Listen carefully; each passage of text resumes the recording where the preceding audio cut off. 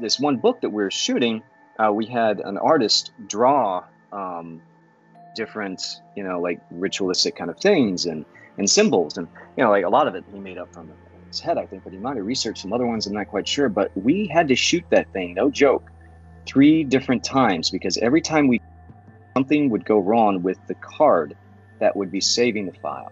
Oh, And no. it got to the point where on the 4th try, it worked. But if it didn't on the 4th try, no joke, I was going to literally say, okay, we should not be doing this. Like there's something about it which doesn't want to be captured.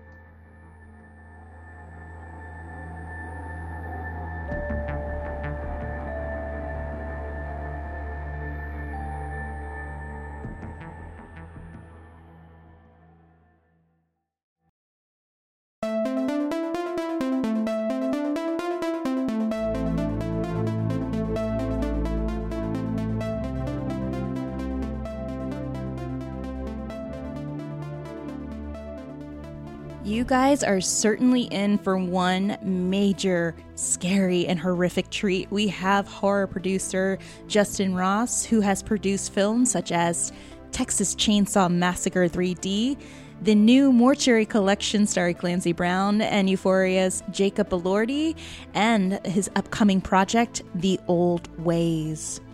Let's sit down with our friend Justin as we talk about horror and what it's like working in the horror industry. And of course, the moment you've all been waiting for, hauntings on a horror film set.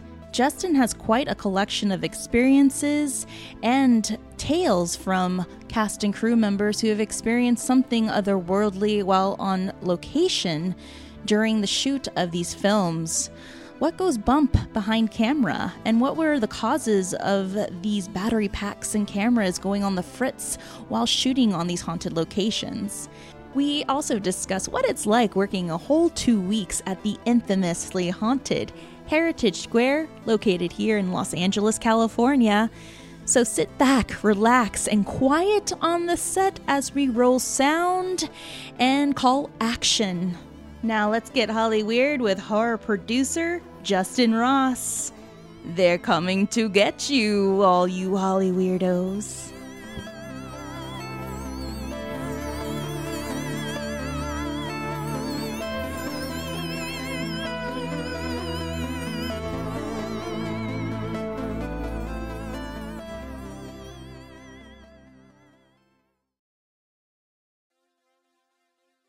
Hey guys, it's Tammy here. And real quickly, I just wanted to share some exciting news with you all. We have partnered up with an amazing company called Jupiter. Jupiter is a company based out of the US, and they produce some amazing organic CBD drops. If you're one of the 90% of us who feel stressed, it's time to try Jupiter. Their USDA organic CBD drops help you feel relaxed and happy without any high. So it's time to invest in yourself. Now, what we found very unique and found comforting about Jupiter is that the products are made in the USA. They're carefully crafted from single origin family farms. They're sustainable, triple lab tested, and their hemp extract is made with only flowers, the most valuable part of the plant. They're also certified organic, meaning they're 100% USDA certified, all natural, vegan, and non-GMO. Another great detail about Jupiter CBD drops is that they offer 3 types of strengths. You can opt for the low, the medium, or the strong, which is 450 milligram to 1350 milligram. I'm currently on the medium, which is 900, and I absolutely love it. It has definitely helped me out with my depression. It's helped me create a better sleep cycle, and it's definitely offered me a ton of clarity. Now, it's guaranteed stress relief. It offers a fresh mint flavor, and there's a 30-day risk-free trial and free shipping and free returns. If you are not up for the product, if it doesn't work out for you, it's absolutely okay. To learn more about Jupiter, head on over to getjupiter.com. That's getjupiter.com. Use the code TAM, T-A-M, to save 20% off your first order. Feel calm, focused, and happy. It's time to let go of your stress with Jupiter Organic CBD drops. Now, on with the show.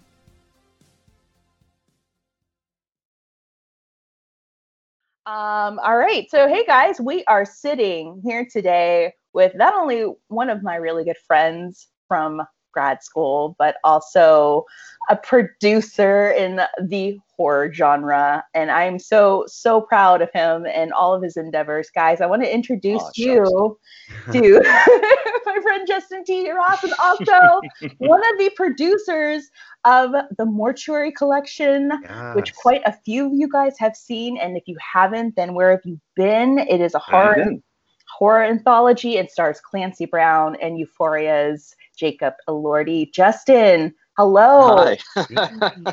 Justin, tell us a little bit about yourself and what got you into the horror genre. Sure. So, Tammy, we go way back now. Oh, we're back my to God. I feel so Florida old. State.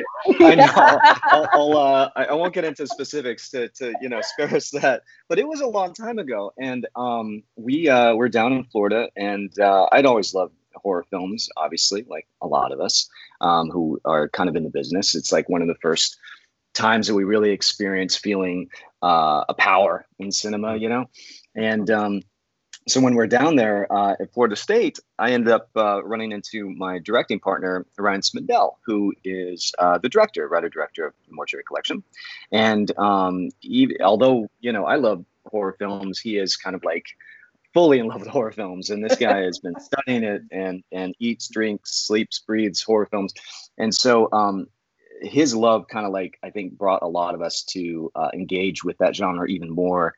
And I was one of them. And so we all kind of got together and started to make scary movies, and we haven't stopped. So now you mentioned Florida State. Do you? I know not a lot of our listeners are fans of this other podcast. And guys, Justin, Ryan, and I, we went to school with these two. Well, actually, a couple of these peeps from my last podcast on the left. We went to school with Henry and Jackie Zabrowski, and that's right. Right. We also went to school with Holden McNeely as well. So we went to school with all of them. So it's always like such a small world. It is, especially in theater. Theater, that is so true. City, but it's actually the largest little town. You're just like, oh, everyone knows each other somehow. It is, and in Tallahassee, especially in the genre community too. Yeah, it's even smaller. So yeah. Quite small, and when you're living in Tallahassee, you just know everyone. So at the time, small town mentality. So yeah, guys, we have 6 degrees of separation with like Henry and Jackie Zabrowski and Holden McNeely, and so let's jump into this. So we actually met on a little film that you guys were doing, your thesis film, and that was with Ryan, and that was oh my God, I forgot the name of it. Kirksdale. Yeah. So there's this thing with horror and haunts. It seems like every location that you find, Justin, is haunted. Can you imagine, Bryce, if Bryce was starring in any of these films, like there'd have to be several waivers for him to sign. Full Liv Tyler, like I will be in The Strangers. It will be a whole thing. We should so Bryce, if you ever come out to one of our sets, we need to have a behind-the-scenes cameraman just on you, is what you're saying. Honestly, that's it. That's all you need. Definitely the best way to spend budget. That becomes its own movie. No, it will. Watch Bryce on horror sets. But there seems to be this element where every single place that we shoot, and even starting from the thesis film where we met, it was haunted, and there were a lot of stories attached to it. Justin, can you tell us like a couple of stories? We got a couple from Callie. Sure. She was on our we got a couple from Callie when we talked about the mortuary, and a little tidbit when I spoke about the thesis, but you pretty much got the gist of everything that was going on. Sure. You want me? Okay, so I'll tell you the Kirksdale kind of setup. This place, it was beautiful. It's magical, and we seek out these like really dark, spooky places that have a lot of character. But normally dark, spooky places have a lot of character are haunted.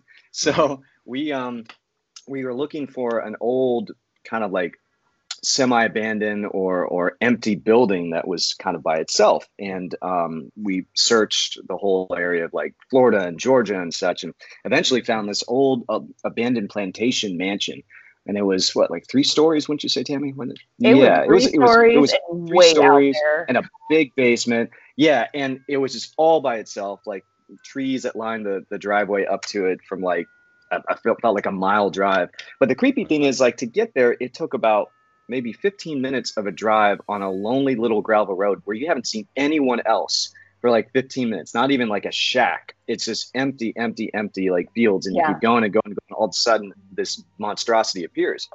And it was beautiful and haunting and old and kind of like creepy, because it's probably got a eerie past with it being kind of like plantations and such.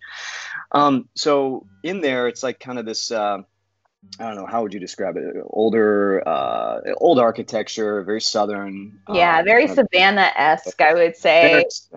Yeah. Trying to get there with Google Maps or Yahoo Maps was pretty interesting because, yes, it was back then, guys, before we had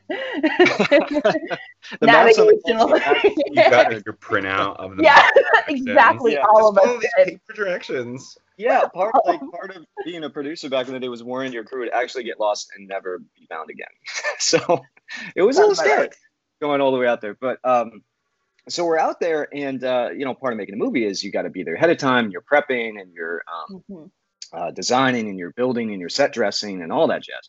And our production designer was a guy by the name of Arturo Yepes, and he was awesome and a good friend. And so he was there a couple days prior, kind of by himself, because it's a student thesis film. We didn't have a big crew, so he was like building fake bars on windows and setting up like a little medical kind of autopsy room in the basement by himself, which is already starting to probably make things a little creepy in his brain.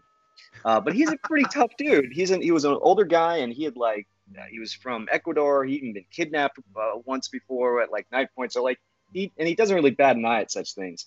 But I remember strongly, we pulled up the morning of the first day of production, and he had spent the night there by himself. And I was the first one to get there, going to unlock things and everything, to meet him with some coffee. And I pulled up after that long drive, and he's sitting on the front steps by himself, like smoking a cigarette.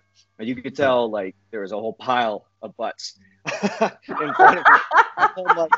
Cigarette butts, not butts, Yeah. And I pull up, and I'm like, "Hey man, how you doing?" He's like, "Oh, I'm good. Glad you're here. It's great. Thanks for coffee." It's like, I'm gonna go now. I'm like, what's going on? It's like, and so he told me the story where basically he was in the basement building this medical area, and up top he kept hearing like doors and footsteps and things, and he thought that someone, like, I had shown up to, like, I don't know, bring coffee in the middle of the night or something. And so he'd go up, look around, and be like, hello, no one's in here. And again, this thing is like, you don't stumble across this thing. There isn't like a gardener or a groundskeeper or someone that can just kind of like stick their head in.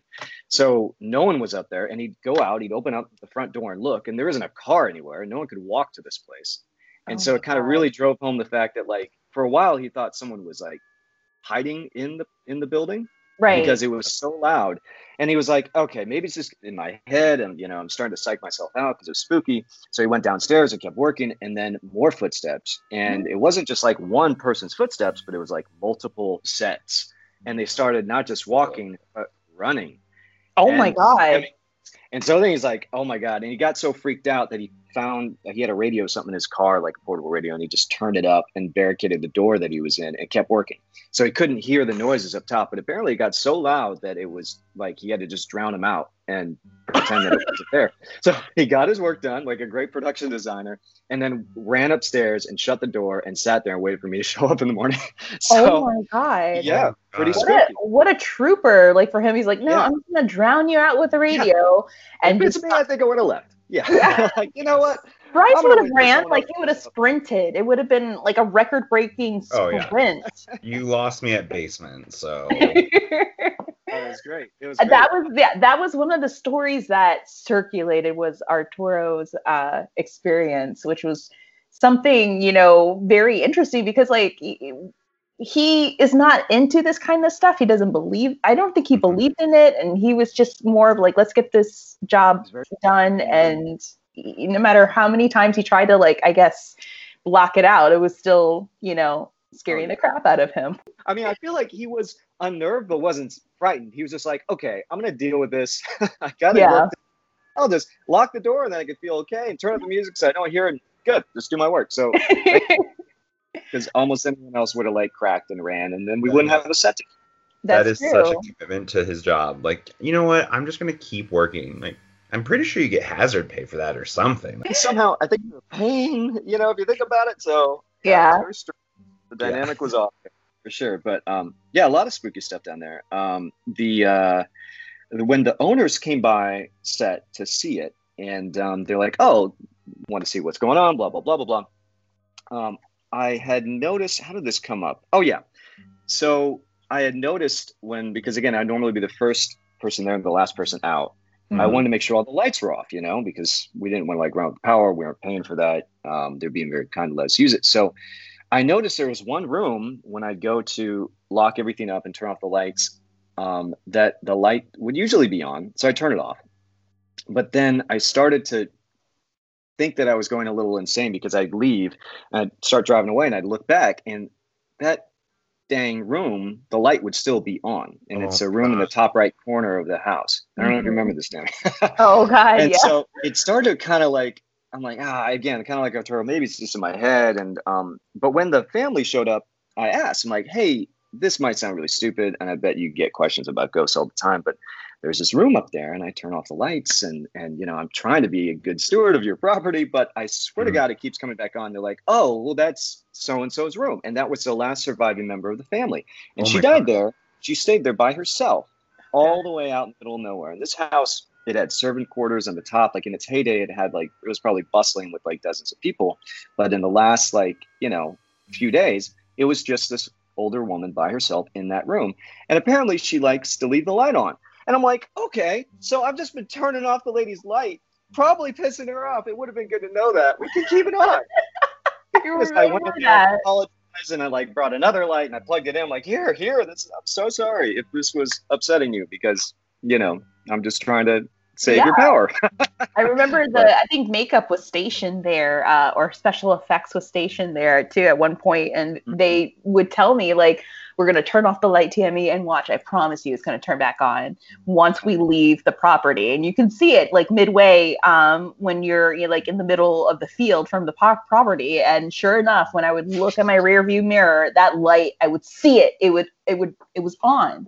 So, and there was no way like from what I remember, like someone being there and turning it back on or being in that FX room. So yeah, I mean, there's a lot of like interesting stories connected to that property. And I know, I think our lighting, I think it was lighting or sound, had an issue in the library. Even like the first day that we moved in, when we started loading in, like something happened, like a book flew off the bookshelf from one side.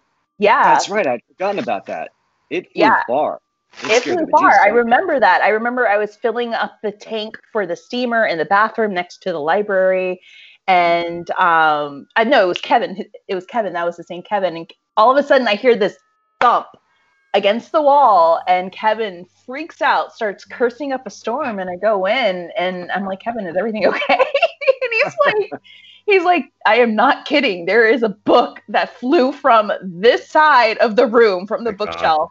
And it hit the opposite side of the wall, Tammy, where the wall separating this room and the bathroom. Didn't you hear it? I'm like, yeah, I heard the thump. I thought something fell. He's like, no. I'm like, he was setting up the office table for the doctor for that scene. And he was like, I was nowhere near that bookshelf.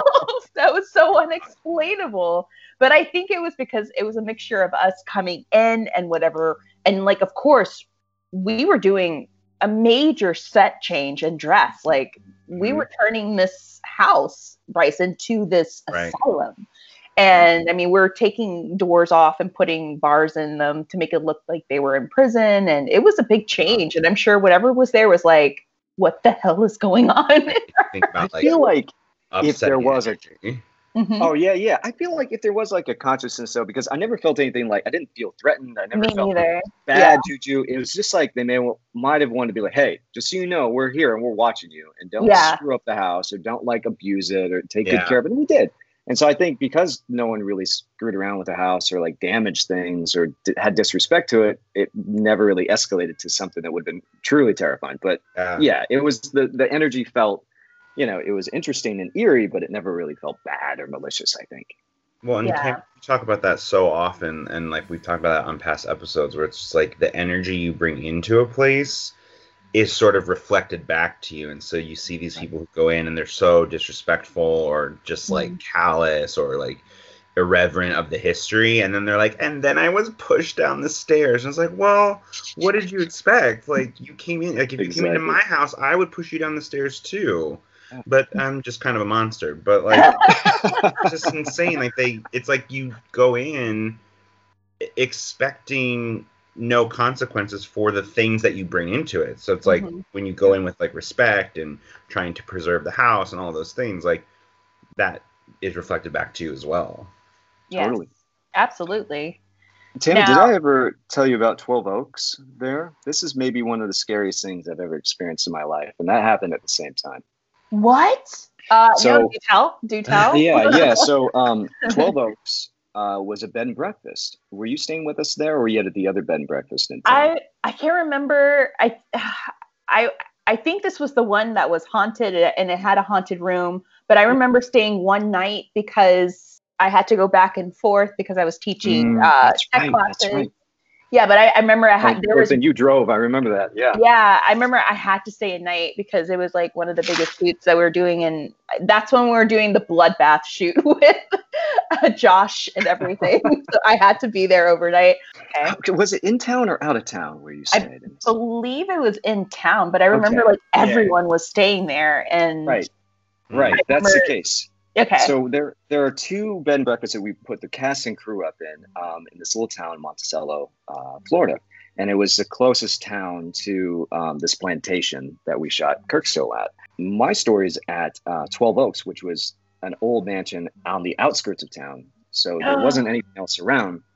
And we got there, and it's this cool, beautiful old thing, but it was a true plantation as well. And in the back, you can see the remnants of where the slave quarters were, like these shacks. It's really eerie. And, but again, tree-lined streets going up to it all by itself, kind of, old semi-Gothic building. And so we all stayed there, and the gentleman that ran it was a guy by the name of Ian, and he was a nice enough dude. He liked supporting film students. He's really cool. But and so we'd hang out with us at night and, have a beer or two after we wrapped and talk. And I noticed that every night around like 2:00 in the morning or so, if we were all still up, he would excuse himself and go into his room. And I started like, it was kind of like the energy around it felt weird. Like he was like, I gotta go. And so one night I asked him, I'm like, hey man, I couldn't help but notice you get up and you go away around 2 a.m. He's like, yeah. I don't really want to I don't want to scare you. Scare easy. I'm like, oh, well, hell no. I want to hear it. Tell me now. So he's like, okay. So this guy, he was from London, and I think he was like Tommy Hilfiger's butler. No joke, back in the day. And he retired, took all of his money, and moved to this place. And his whole plan was to buy an old mansion and turn it into a B&B and just like live there. And so he found this place on the outskirts of Monticello, Florida, and set up shop. And he was all by himself, but he like kind of bought it right when he landed. So he didn't really have a chance to really feel it out. So he's there all by himself, and he started to notice like 2:12 in the morning, every morning, if he was up painting or, whatever, noises would start to happen. And then he started getting specific and listening from the noises every night. And what it turns out, apparently, this is what he told me, is like at 2:12 in the morning, a back door sounds like it opens, footsteps come through the back door, through the kitchen, up the steps, down the hallway, and into the master bedroom. And he said it's so specific that it started to drive him nuts, and he almost sold the house. But he's like, I can't do this. I put it all together. I can't move now. So the only way he deals with it is, because this is apparently the only thing that is haunted in the house, but this happens like clockwork. So he goes into his room, he has an alarm on his watch or whatever, and he turns up like a sound machine or whatever, and he sleeps, or he puts earplugs or something. I forget what it does, but as long as he's in his room with the door locked, he can process, kind of like the basement with Arturo. Yeah. Habit. And so he doesn't really think about it, and doesn't scare him anymore. He just doesn't want to see it or hear it. So I thought he was a chain. I'm like, all right, I think he's just screwing with this, because he was a funny guy. But nevertheless, his habit got me thinking. So I told the rest of like the crew that was staying with us, and they're like, really? I'm like, yeah. Like, so we're going to stay up, right? Like, yeah. So that night we all got more beers and sat around a little bit longer. And we're all like being jovial and like tough guys. And I think I forget who was all with us, but around 2 a.m. rolls around, and suddenly our kind of toughness starts to get a little bit more quiet. And then 2:12 happens, and you know, you could drop a pin, and we're all just like trying to act tough again, but terrified. And nothing happens. And like 2:15 comes around, and nothing happens. And 2:20, and finally people are like, all right, he's screwing with this. That jerk, he really got us, because we were scared. So we all pack up, and I'm cleaning up the beer bottles, and everyone's in the room, and I'm about to turn off the lights. It's like 2:40 or something. And sure enough, in the back, I think I hear a door. And I'm like, what the heck, man? So I walk back there, and sure enough, there's a creak, and you can follow it. And so I followed the sounds. They go up the steps, down the hallway, into the master bedroom. So at that point, I was like, all right, I'm out. No way. And then from then on out, I excused myself at 2 a.m. and would go into a room and put it in, always happens beer plugs. to be the last person in the party to like something when everybody leaves. It sounds like something residual. It's something. I don't know if it's a bad thing or a good thing, or I mean, it sounds kind of eerie, but it will tell you where the steps are coming from. That door where the slave quarters in the back, and they're going to the master bedroom. So I don't know what that means. Oh but my gosh. Really spooky, and the place is beautiful. And outside, like, I'd go back and, you know, just to hear that again, because it's pretty fantastical.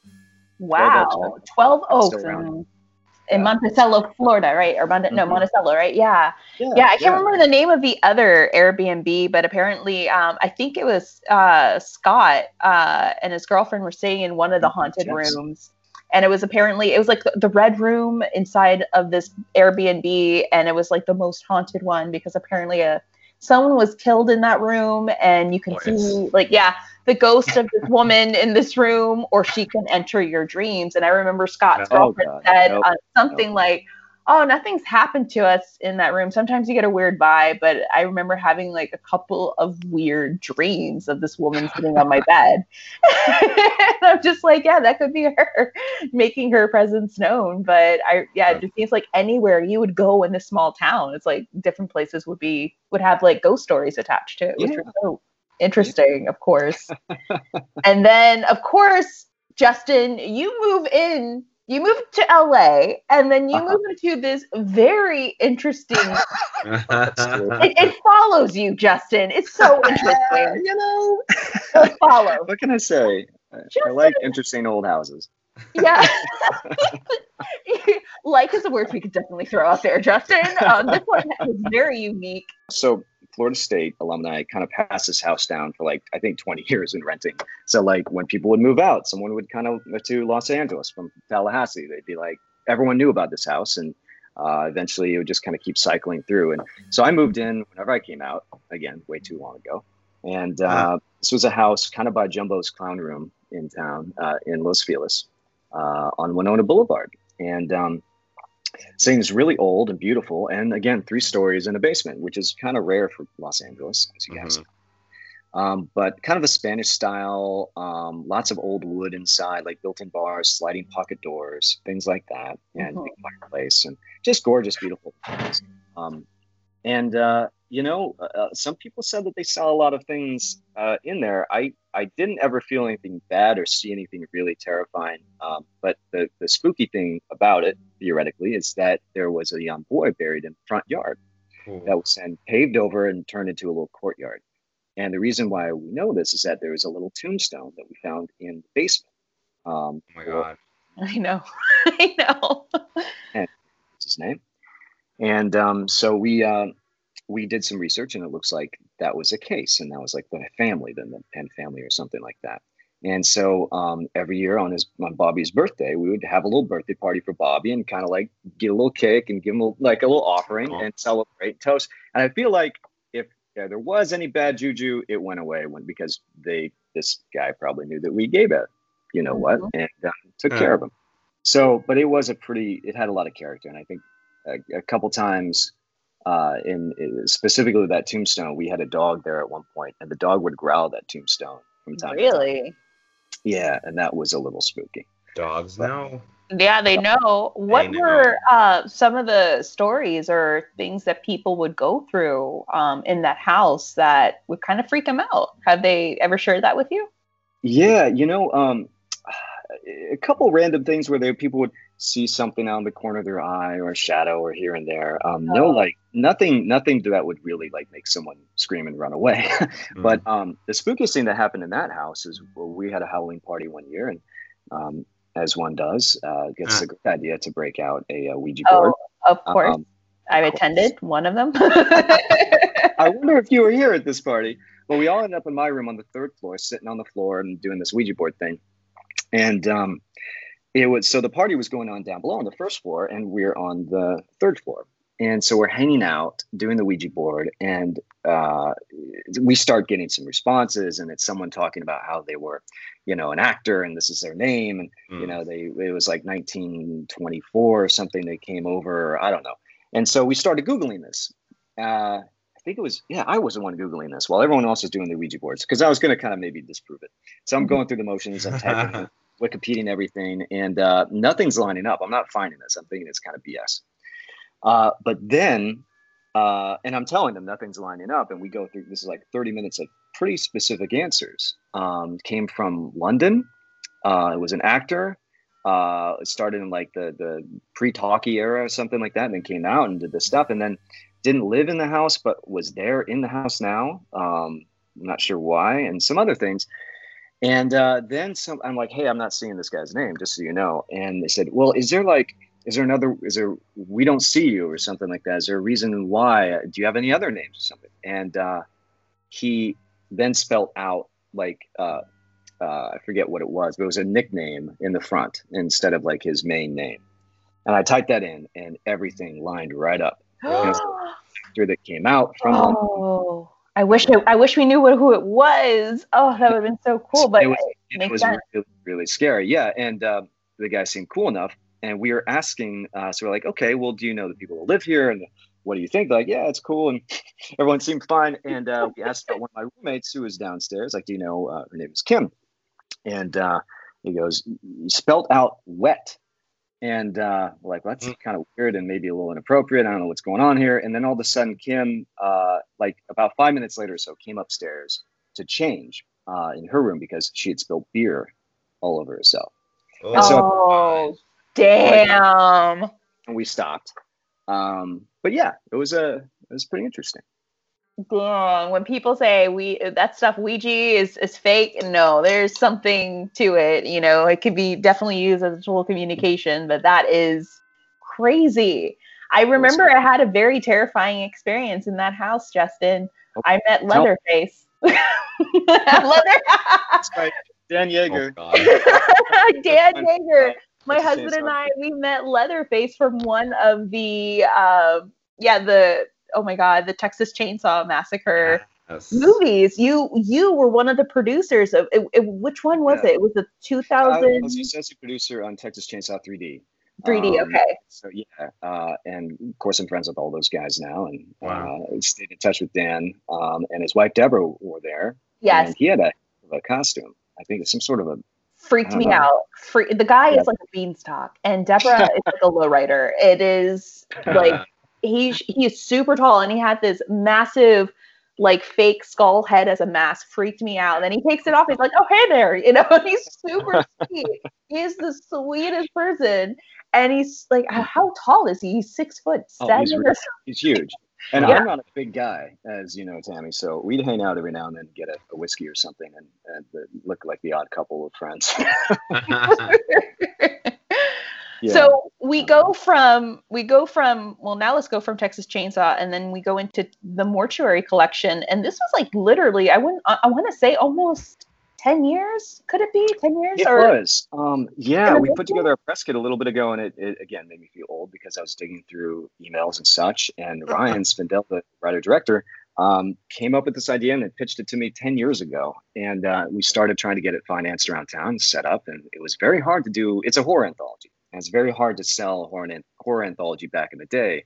Now they're starting to get a little bit more popular again, and that's great because I think a lot of us love those. But back in the day, it was hard to do. So we started trying to get that project off the ground 10 years ago. And about 6 years ago, we got a little fed up with it and decided, well, if it's a horror anthology, which is just a feature comprised of little bitty short stories, let's just shoot one of the short stories because we're getting antsy, and let's use that as a proof of concept to hopefully raise some money to make the feature. And so we got together with people, wonderful people like Tammy, to put together a short called The Babysitter Murders. And we raised money on Kickstarter, I think about like 60 grand, and went out and shot the thing. Yeah. So, yeah, that was 6 years ago. After that, the short was great. We ran around town. It won a lot of film festivals, and we tried again. We're like, hey, finance our movie. Look, it's great. It's awesome. People love it. And after another year or so, finally someone said yes. And so we went out about 3 years ago and started shooting the whole feature. And it just came out 3 weeks ago on Shudder. So it's been a long journey on this one for sure. It's not easy, right, Justin? No. You know, it's very difficult. And there's a lot of our listeners too who are in the film industry or the film genre. Like, what pieces of advice do you have for them to get into film, and especially horror? You know, what pieces of advice do you have for them, like if they're struggling or where to start? Well, I mean, I think people say this a lot, but I really believe it. You have to find material that you're personally connected to, that you believe in, that you love. Because if you're just doing something because it's, say, hot right now or formulaic, or someone said, if you can write this or make this, I can get it sold or set up or whatever. If you're doing it for that reason, you're probably not going to have a good time doing it. And at some point, it's so hard to make movies, you're going to quit. You're going to tap out. But if you find a project that you really believe in and you're doing it with friends that you really love and you want to be in the trenches, so to speak, with these guys, then that's kind of the whole ballgame, because the process can take 6 years, right? Or 10. If you don't really believe in it, you're going to do something easier with your time. And if you want to do anything, if you have an inclining to, if you're just in it for the money and you just want something like comfort or whatever, there are a million other ways that you can get it a lot easier than making movies. So yeah, I mean, find something that you believe in, that you love, and then don't stop until it's done. Good words of advice right there. It's so true. And we do see this passion. We do. Let's backtrack to The Babysitter Murders. And this house, we had Callie on our show, I want to say a year ago. Isn't that crazy? And we shared stories about this house. Justin, you have stories of the first house that we shot. I can't remember the name of the house, but it was right across the street from the house where they used the exterior of people under the stairs. And I found out too that the house that we were shooting in, they used the kitchen, I guess part of the interior of that house, for people under the stairs as well. Can you tell us, I know you have the stories, the creepy happenings that were going on in the house, because oh god, it's and then you had a friend who stayed the night, so it's true. I don't know if I still owe that person quite a bit. This is a great, cool old region of town. It's West Adams, and it's down by like First Emmanuel A&E Church, I think, or something like that. It's down in the West Adams district, and apparently back in the day, like a lot of like Great Gatsby style mansions were built up on this hill overlooking downtown. And for whatever reason, a lot of them just like maybe after the crash or something were abandoned and kind of left to rot and twist in the wind a little bit. And so there are these cool old buildings that were kind of like let go.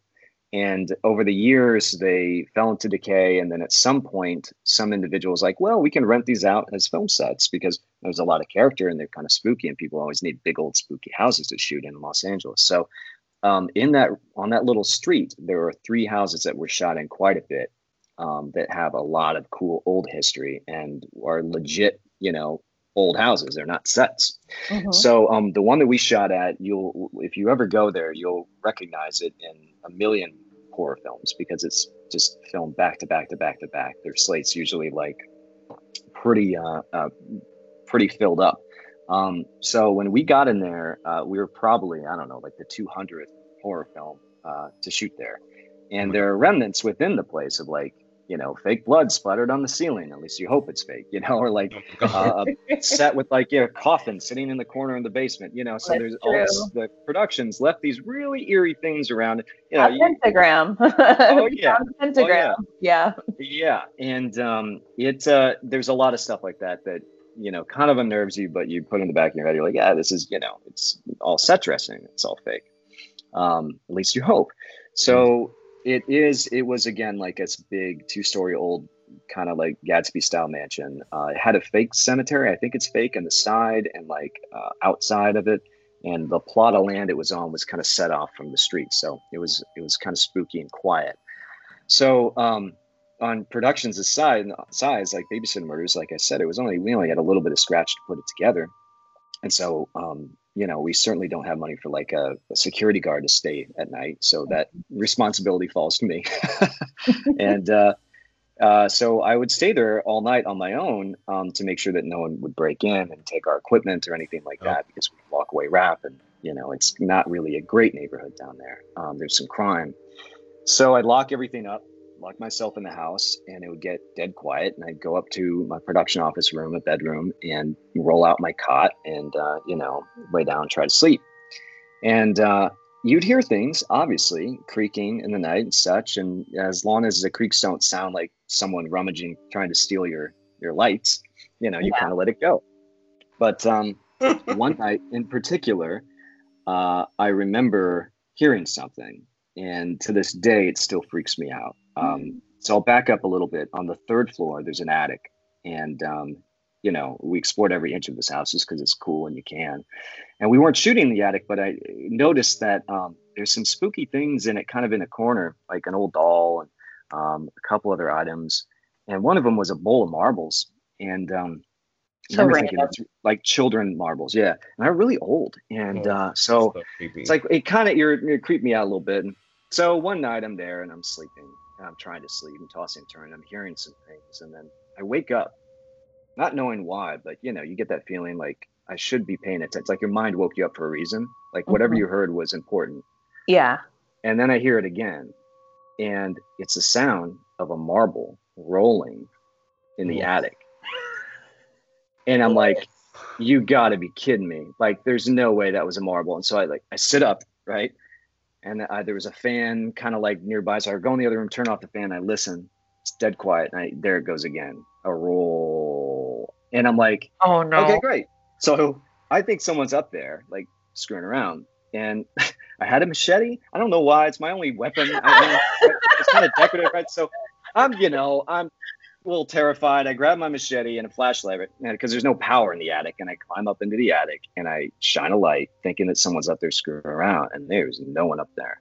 And there's no way someone could have gotten out. And so I look, I don't see any marbles on the floor, but I go over to the bowl and the bowl looks to have moved a little bit. And I'm like, all right, well, something's screwing around up here having fun. Just let it do it. And I said my piece and I went downstairs and I think I slammed a beer or two really quickly and brought that fan into my room, put it right by my head so I couldn't hear a darn thing and tried to sleep.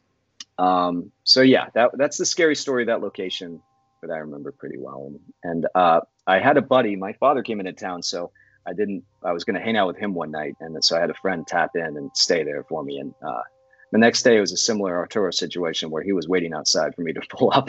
No. Like, heard a lot of things. Don't want to get into it, but I'm ready to go home.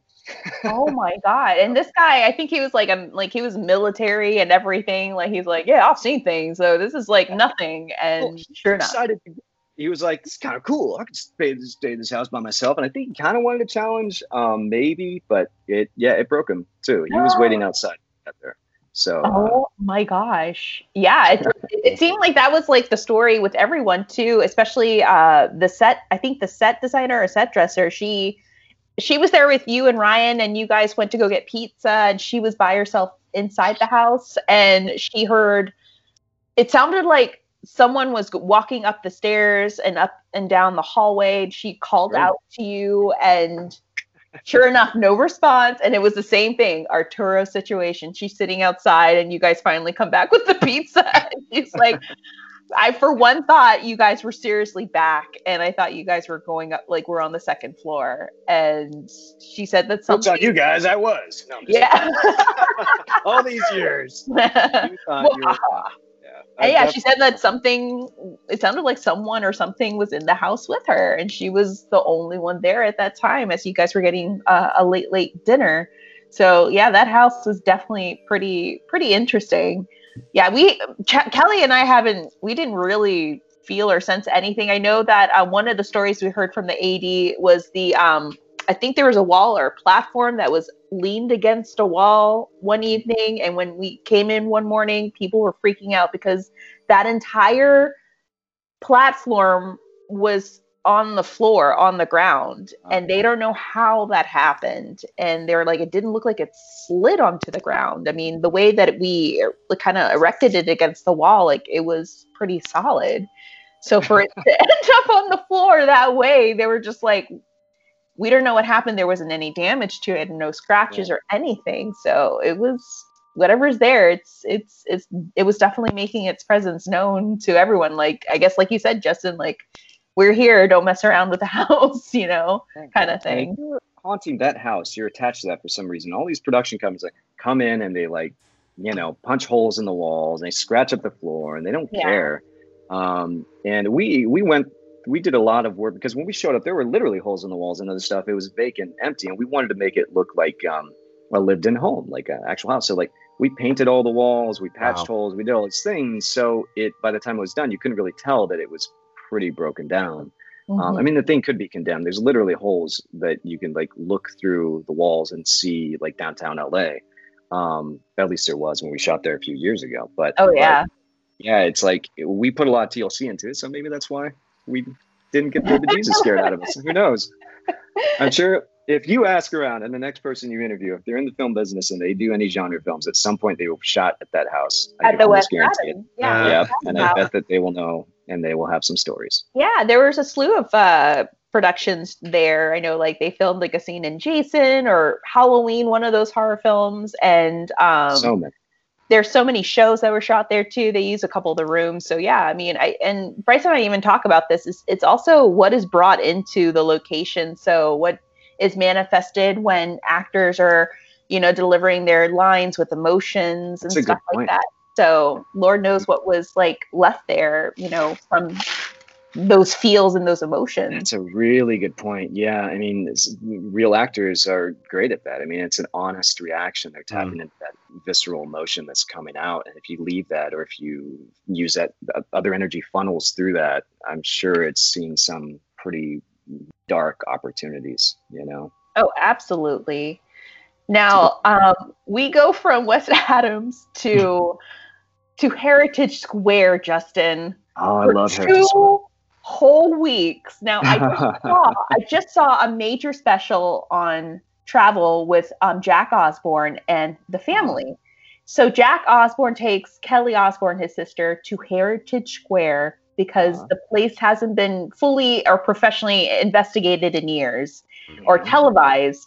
So he goes there, and sure enough, they experience a lot of interesting haunts, especially in the Octagon home.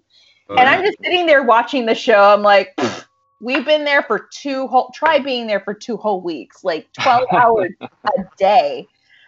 Yeah. And not to mention, we first started shooting in the Green Home, the Hale House, which they also investigated.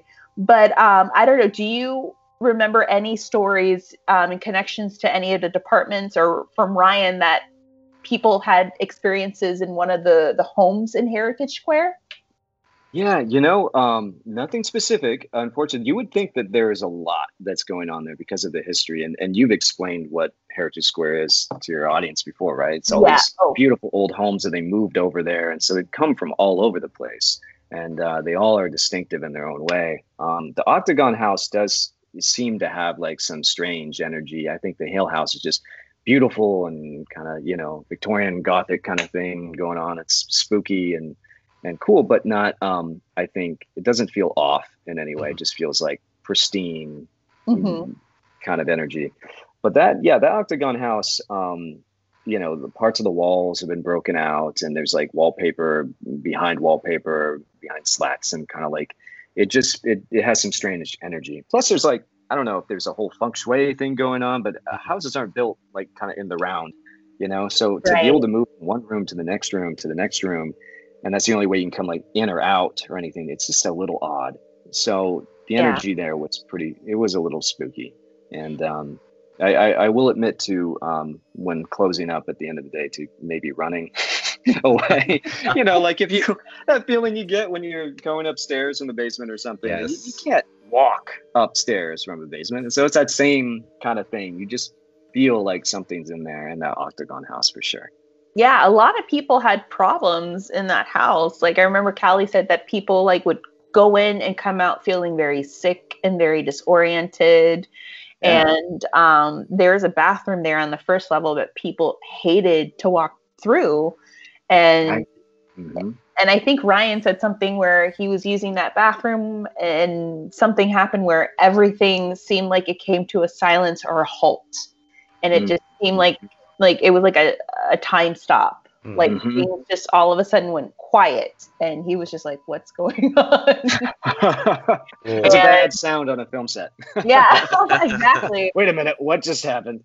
But yeah, that house, like it got to quite a few people, and I remember watching the show with Jack Osborne. But that was the house that really they captured a lot of anomalies and a lot of things that they couldn't explain. But I remember like us shooting out of that house for like an entire week, and I was like, yeah, that house was interesting. I didn't like going into that house either. Like there was just, I don't know, something about it that it was really disorienting. Yeah, it was very disorienting. It kind of knocked you off. And of course we put like, there's a haze that's used, so at the house, and the lighting that we were doing was very moody. And we made it very claustrophobic because, like, if you see the movie, this is where this is Till Death. So Wendell and Carol are in this their apartment, and a bunch of like kind of claustrophobic books and a lot of bunnies, because that's gifts that Wendell would give to Carol all over the place. And so the thing was made to kind of feel lived in, but like run down. Right. And so of the set dressing and the fog and the atmosphere and the lighting, and in that place in and of itself, which is just very, again, a little unnerving how it's laid out, and has some history that you just kind of can feel or almost smell. Yeah, it's pretty spooky. Yeah, I was in the Hale house, and it was so interesting because I remember like, oh, where's wardrobe going to be placed? And I remembered the docents who were there. They're like, oh, you're going to be on the second level.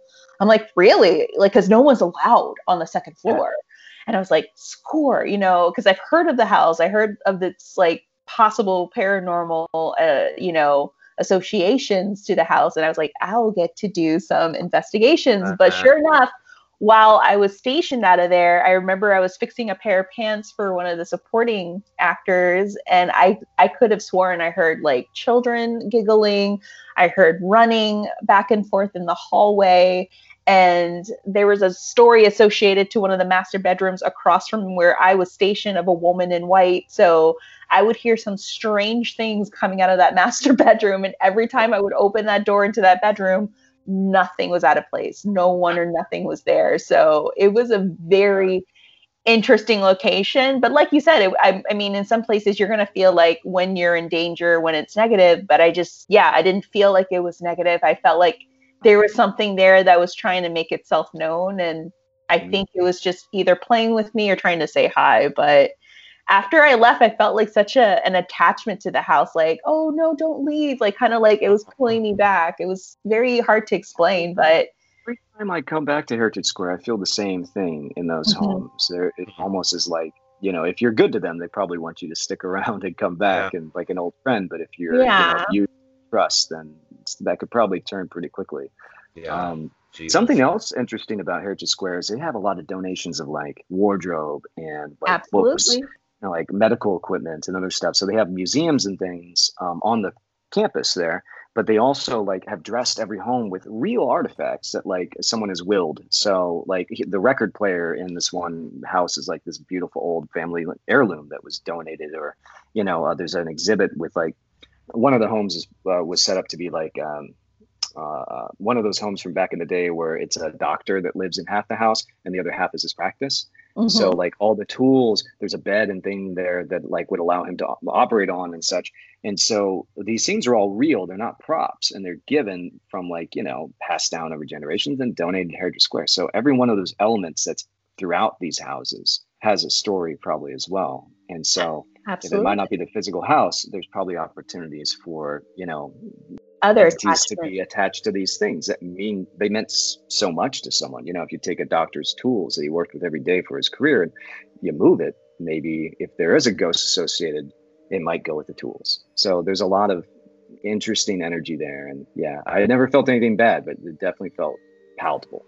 Yes. And I remember it, I think the biggest house there was the Octagon, that people were like, get me the hell out of that house. Just get me out. Yeah. But that is true. Yeah. That's what I remember telling one of the assistants there. I'm like, because I was asking them, I was like, is there any stories that you have? She's like, definitely the Octagon. I think the other one, I can't remember the name of the White House. It was the White Queen Anne Victoria. And she's like, that one has a little weird vibe to it too. But she's like, other than that, nothing else. But we've heard stories, you know, and I told her, yeah, you guys have a lot of antiques here. I think that has attachments. And it clicked in her head. She's like, yeah, you're right. Like we have a whole room of things that we still haven't gone through that have been donated to us. So, I mean, it's like this whole square is like this little orphanage of like, you know, you know, big structures that have been passed down and all these little trinkets and wardrobes. So it's so cool. But yeah, big old black Victorian dresses everywhere. My God, like those are. I don't care how many times you see it. When you round a corner and there's like an old, like I don't know, morning dress, like in a like standing up on a mannequin, it still scares the bejesus out of me. So that they had an exhibit there when we were filming, which had a few of those in a room, if you remember, Tammy. And that was nope, didn't like that. Yeah, I will admit I did get freaked out seeing it in the corner of my eye. I'm like, what? Whoa, okay, that's a mannequin. That's a mannequin. Okay. All right, we're all good. Oh.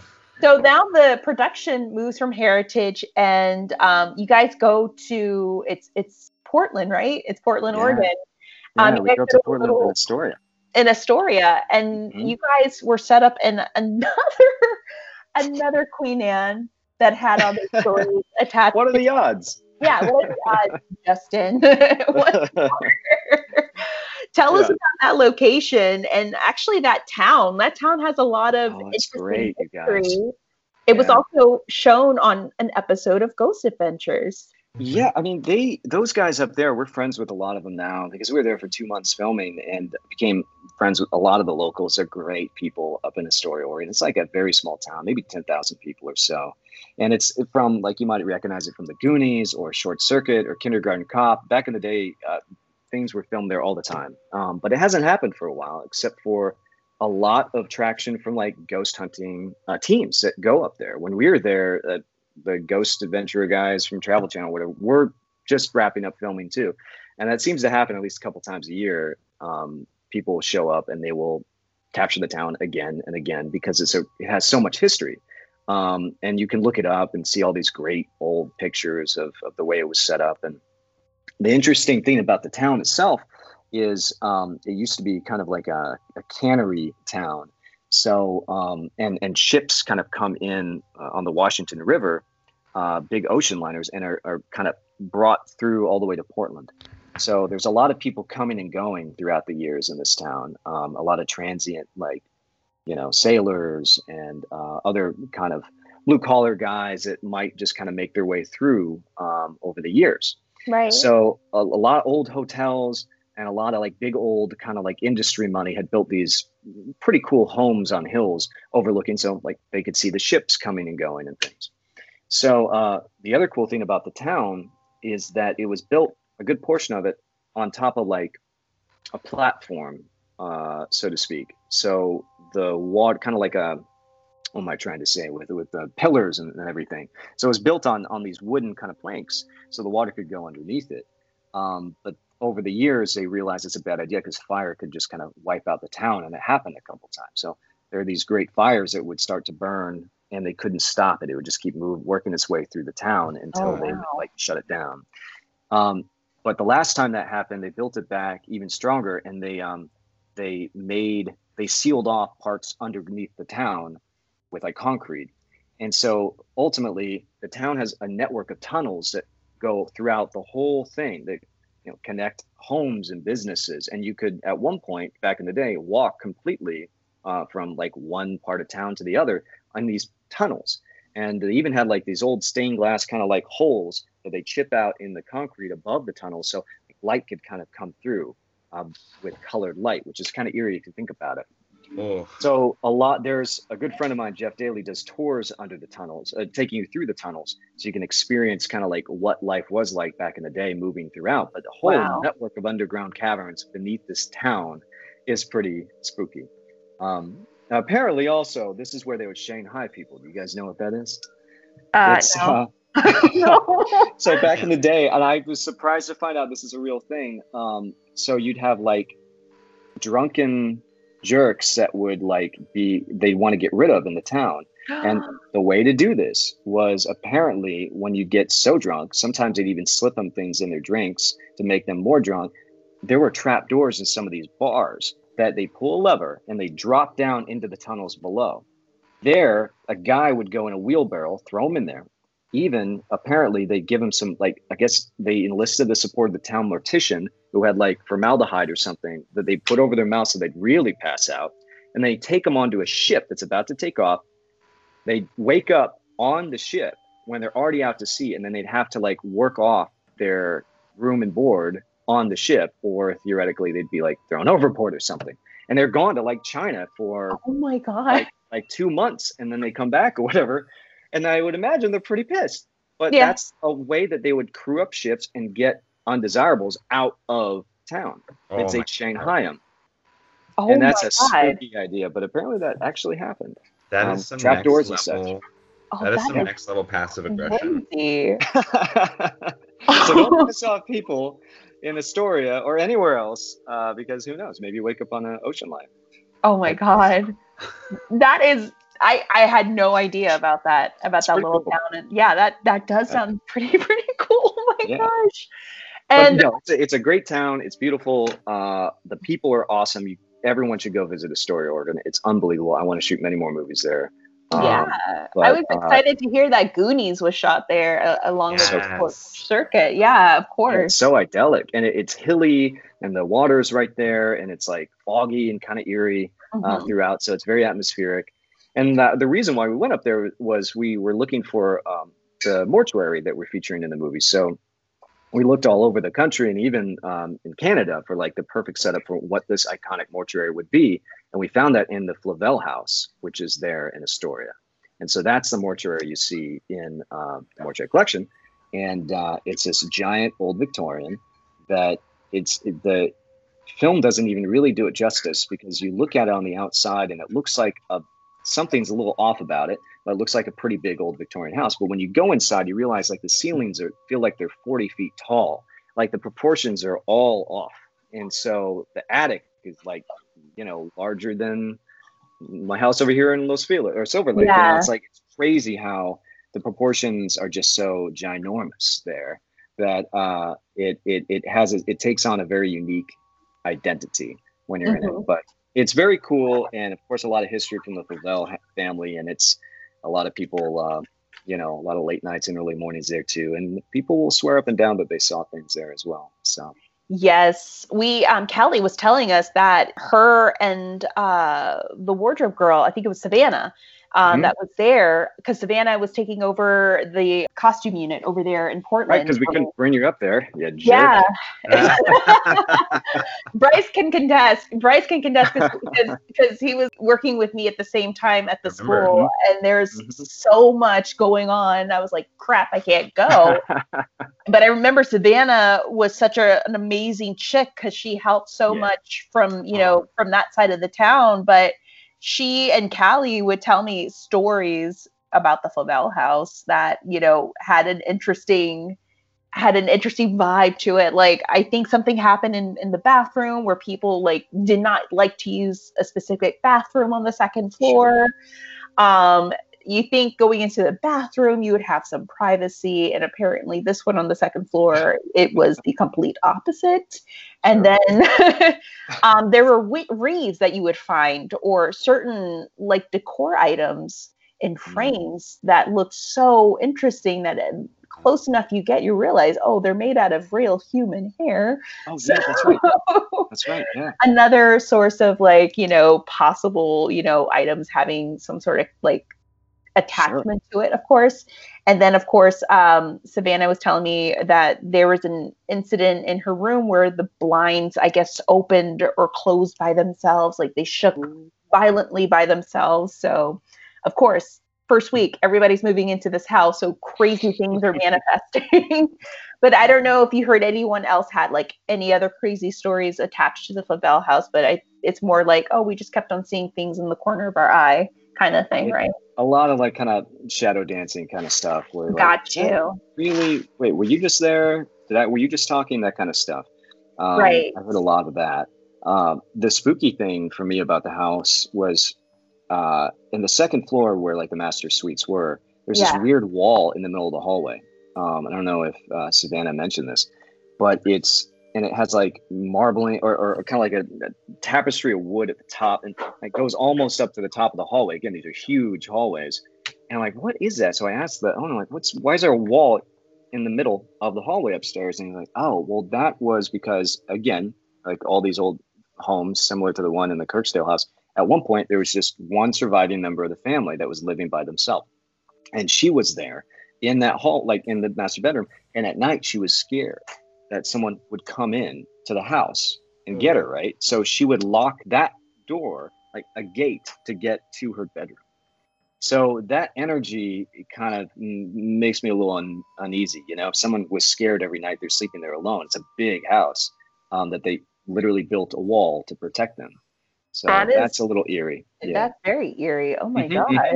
And it might have just been good sense. Maybe she wasn't scared, but my imagination, of course, goes to the place where like, oh my God, she's there, listening to things and hearing noises and worried that people could come up and get her.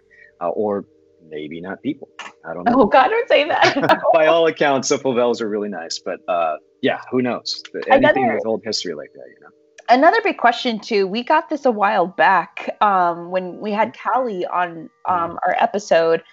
Did you guys ever experience problems with the camera, electronics, sound going off by itself? There's this element where, film crews who've gone to haunted locations have had things happen to their equipment when they're perfectly functioning fine one minute and then boom, the next minute they're dead. So I don't know if you had any issues. I have, it's funny, I can't think of the specifics, but this has happened a couple times in eerie locations. I find myself in eerie locations a lot, where film batteries will drain really fast. And, camera teams are, very savvy, and they're like, oh, maybe there's something wrong with this battery. We'll recycle this and we'll do the thing, whatever. And they swap them out, but I've seen it happen before where batteries will go down very, very fast, where it should last, 2 hours, will last 10 minutes. And it'll be gone, and they'll have to swap it out. And I think if you talk to any camera team or a DP, they'll have a lot of stories about that. I think the way that perhaps these things manifest have to do with, electricity, or at least they can be registered with electricity. And batteries do drain quite a bit in some of these areas. So, yeah, I don't remember anything specifically up there for that, but I do have, here's an interesting one that just happened. This is in the mortuary collection, but another movie I just finished called The Old Ways. Yes, I forgot. So, Callie was on that as well. And there is a strange sequence that happened there where we were filming more or less an insert. And for those of you who don't know, it's just a simple, it's not a big scene with actors. Just we're shooting, in this case, a series of books that we had and drawings that we had made. And the movie The Old Ways is kind of about a bruja. And so, there's like shamanism and all that stuff involved. And so in this one book that we're shooting, we had an artist draw different, like ritualistic kind of things and symbols. And, like a lot of it he made up from his head, I think, but he might have researched some other ones. I'm not quite sure, but we had to shoot that thing, no joke, 3 different times, because every time we something would go wrong with the card that would be saving the file. Oh my And God.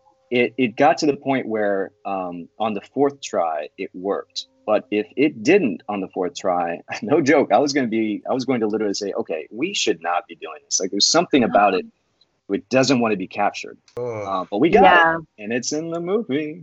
Yeah. I'll look at it at some point, probably next year. It'll be out. I highly recommend that you look at and watch the trailer for this film. It is scary. But our Callie that we had on our show was the makeup artist, and I remember her sitting in my dining room table designing the makeup for it. And I remember waking up freaking out because I went to go grab the coffee one morning and she had them all over the table. I was like, holy shit, what is this? And she's like, oh, this is the makeup. It is so good, but it is about brujeria. It's about a girl who is going through a possession. And, you know, Callie was telling me there's some scenes that you just felt like there could have been a presence. And it was on the soundstage. We built it was on a soundstage, in Burbank. But this, again, the props we brought in, a lot of them, you know, have a lot of history. Yeah. A lot of them were brought in from the Southwest and were flown in from different parts of the world. So there's a lot of authenticity, even on something that, you know, when we built a set.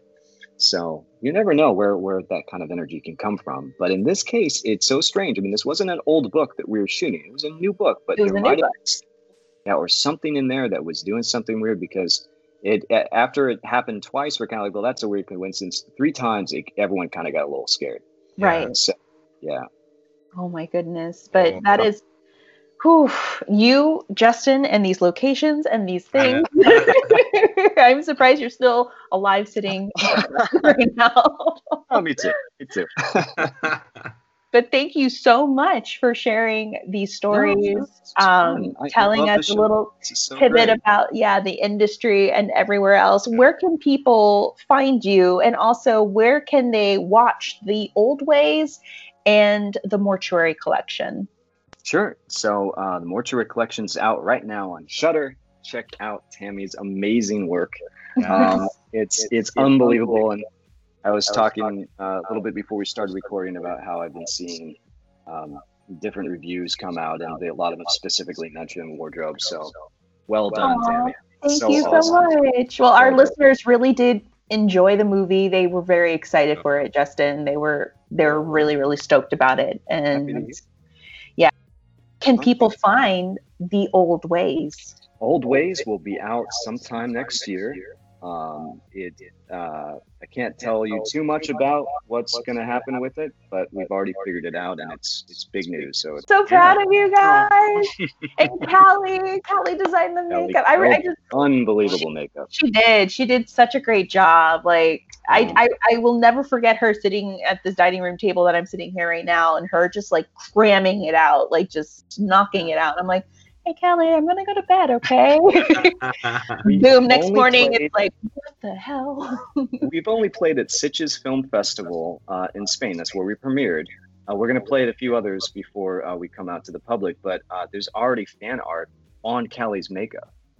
So it's that cool that people already like it so much that they're kind of doing their own thing. So look out. I think insane. Oh, my God. It's pretty cool. Oh. I'm so proud of her. I know. She's grown up. She's grown up and gone to do bigger and better things. Justin, are you currently working on another crazy horror film again, or? Ryan and I are hard at work getting the next thing going. So hopefully it won't take another 10 years. But I think it's going to go a little faster this time. With pandemic, it could. Who knows? Who knows? Yeah. But we hopefully will have a lot more opportunities to go to weird, spooky places and bring stories out of that. So maybe we'll have another excuse to talk after that. Yes, because I'm sure it's going to be in another haunted location. There's going to be a lot of other. And I'm going to call you and try to get you to come with us. So yeah, of course. Why not? Bryce, you're coming too. Remember, we're going to follow you around with a BTS camera. That's what's going to happen. Yes. I, for one, cannot wait. I'm twitching. It's fine. Well, thank you once again, Justin, for taking the time to sit and talk with us, to talk about horror, to talk about the industry, and to talk about ghost stories attached to film sets. We really do appreciate it. Thank you so It was fun. much. Thank you guys. Keep doing what you're doing. I love listening. Thank you. Anything else you want to deliver or say before we close out? Nope. Check out our work on the Mortuary Collection. # Mortuary Collection if you like it. And yeah, we'll hopefully we can give you guys some more fun stories in the future. Yes, and also go Noles, go Seminoles, go Florida. That's right. Go FSU. Well, thank you so much, Justin, once again. And guys, be sure to watch the Mortuary Collection on Shudder. Another huge thank you to our friend and special guest, Justin Ross. Thank you, Justin, for taking the time out to sit down and speak horror films and ghost stories and haunted film sets. I mean, when you add 3 of those concoctions together, you get one hell of an amazing episode. Am I right?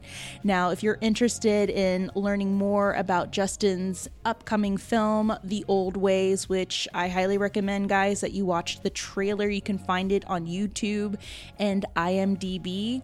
You can find out more information on RottenTomatoes.com, YouTube, and IMDb.com.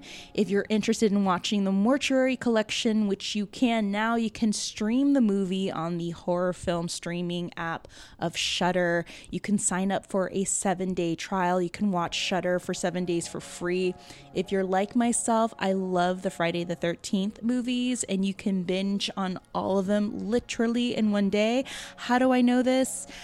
I've done it many times. So yes, be sure to catch the Mortuary Collection on Shudder. And you know, another thing that we like too is when we see our listeners rate and review our podcast.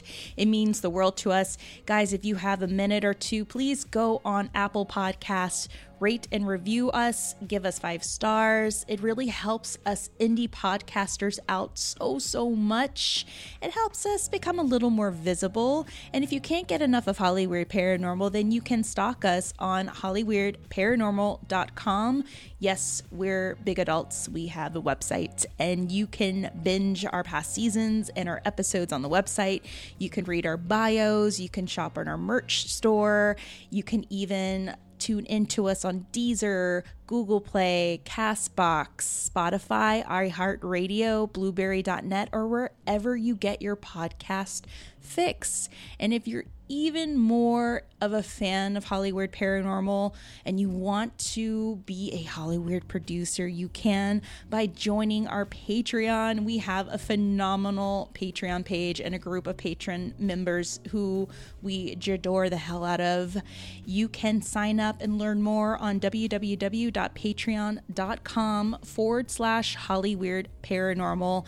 And what's amazing about joining our Patreon is that you'll automatically be inducted to our secret podcast society of Saturday Night Ghost Club. If you can't get enough of Hollyweird Paranormal, then you can tune into a couple of these creepy stories that I've collected from friends, coworkers, and acquaintances of their real life scary stories, ghost stories, everything that will make you sleep with 3 or more nightlights on. Saturday Night Ghost Club, you won't regret it. You'll also be gifted magnets, stickers, coasters, pins, just for as little as $1 or more per month for 1 month, 2 months, 3 months, 4 months. It doesn't matter.